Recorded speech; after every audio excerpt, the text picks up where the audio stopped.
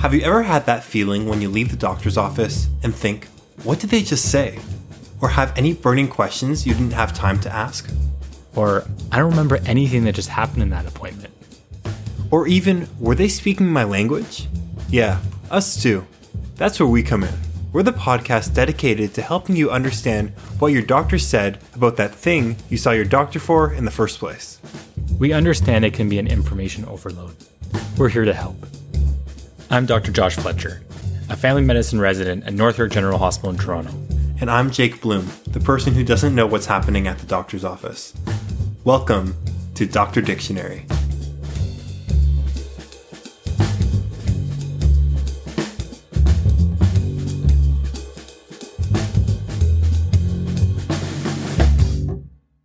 I just want to make a quick disclaimer that this podcast isn't meant to be a replacement for a traditional doctor's appointment, nor is it meant to be providing medical advice.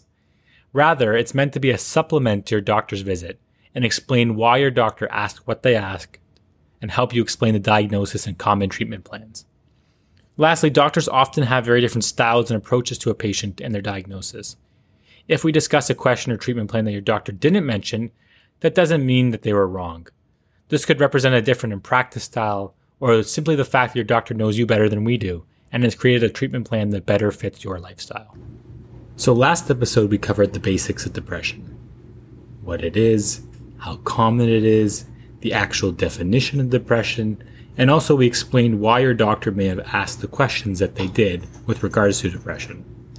In this episode we're going to focus mainly on the medications that we use to treat depression. Let's get started. Perfect. Well, I guess, Josh, we should start with how do these medications work? And are they dangerous? So if you remember from last time, what we were really talking about were the SSRIs. And again, I'll repeat them for you. There's sertraline or Zoloft, paroxetine or Paxil, fluoxetine or Prozac, escitalopram or Cipralex, fluvoxamine or Luvox, and citalopram or Celexa. And these medications work by affecting that specific chemical serotonin and its action in the brain. The leading thought that we have is that low levels of specific chemicals, including serotonin, can lead to depression, and these are specifically low levels in the brain. These medications, the SSRIs, lead to an increased level of serotonin in the brain, and that's how we think that they help to treat depression. Now, these medications are not dangerous on their own. However, if you're taking multiple pills at once with multiple different medications, they can be dangerous. And that's where your doctor comes in to make sure that these medications are right for you. The other important thing to note is that it can be dangerous to take some of these medications with illegal drugs like ecstasy. But it's probably not best to take ecstasy in the first place. Okay, well, let's say I start taking one of these pills. Is it going to work right away? And will I feel better tomorrow? So that's a great question, and it's one of the biggest pitfalls many patients have with this medication. Now, with any treatment in general, it's extremely important to set the proper expectations. With these medications, they will not work tomorrow. Now, with depression, we have different categories of symptoms. One category are those physical symptoms, the sleep, the appetite or weight gain, that energy, and with these medications, they typically improve in 1 to 3 weeks. Now, this often goes unnoticed because your mood is still low, you still feel down, you're still not getting that enjoyment from things that once gave you enjoyment. Those symptoms take about 4 to 6 weeks to improve. So it's very important to realize it's not going to work tomorrow, and just because you don't feel better in a week and your mood's not better in a week doesn't mean that these medications aren't working. Now, it's also very important to mention, because of how this medication works in the brain, you might feel an increased level of anxiety in the first week or two of taking it. And this is normal. It will get better, and it's just because of the way the medication works. Because of this, and because it takes about 6 weeks for all these symptoms on average to get better, that's why your doctor might book you back in about 6 weeks or 2 months to talk again. It's not because they don't want to see you. It's not because you're annoying. If it was me, it would be because I'm annoying. But it's not because you're annoying, but it's because it can take this long to work. So, how long can I expect to be on this pill? Usually we treat the first episode of depression for about 6 to 9 months. However, if you've had multiple episodes before, if the episode has been going on for a prolonged period of time, if it's very severe, other factors like this, then we tend to treat longer, sometimes for over 2 years. And should I stop taking my medication when I start feeling better? Do I still need it? So that's another great question. And it's very important to continue taking your medication for the amount of time your doctor recommended. Previous studies have shown that you need to be on it for at least 6 to 9 months, even if improvement in symptoms, because of that time period we mentioned above. Josh, say I start feeling sad again while on this medication. Does it mean that it's just not working? So if you remember in the previous episode, we talked a lot about setting the correct expectations with any treatment. And that's the same with these drugs. So even if you're feeling a little bit sad, the medication could still be working, and it's not recommended to just stop it, but rather talk to your doctor first. It's normal to have that normative range of emotions with depressive medications. Just as if you weren't on a medication, some days you'd feel happy, some days you'd feel sad. And this is just part of normal human experience. Remember, as we said last time, depression is sadness that interferes with function. So it's normal to have that everyday sadness, but once it starts affecting your job, your relationships, etc., then we start getting more worried, and then we might think about switching the medication. Josh, what side effects can I expect while taking this medication? So it's very important to note that not everyone has side effects. And in general, we wouldn't be prescribing this medication unless the benefit outweighed the risk of the side effects. That being said, some common side effects to speak with your doctor about include stomach upset, nausea, bloating, diarrhea, maybe vomiting. Often they can cause sexual dysfunction, meaning they can result in delayed orgasm or ejaculation, decreased sex drive. They can make you sleepy, or do the opposite effect depending on the drug and make you much more anxious or much more aware, more activated, as we would like to say. Sometimes they can cause headaches, some people have restlessness, and some people it can cause some sweating.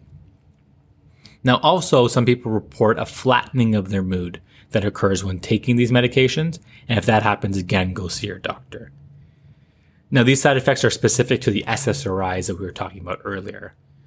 Like I initially mentioned, there's tons of different medications for depression. Some have some of these side effects. Some of them are made specifically to counteract some of these side effects. For example, some do not have that sexual dysfunction. Some are meant to make you sleepy if that depression is keeping you awake at night. So again, that's why it's very important to talk to your doctor, let them know what you're experiencing so their treatment plan that they choose for you is the best possible. There are many different reasons why your doctor might choose a specific medication for you. Some are good if you're experiencing pain with your depression. Some are good if you're trying to quit smoking and you're depressed at the same time.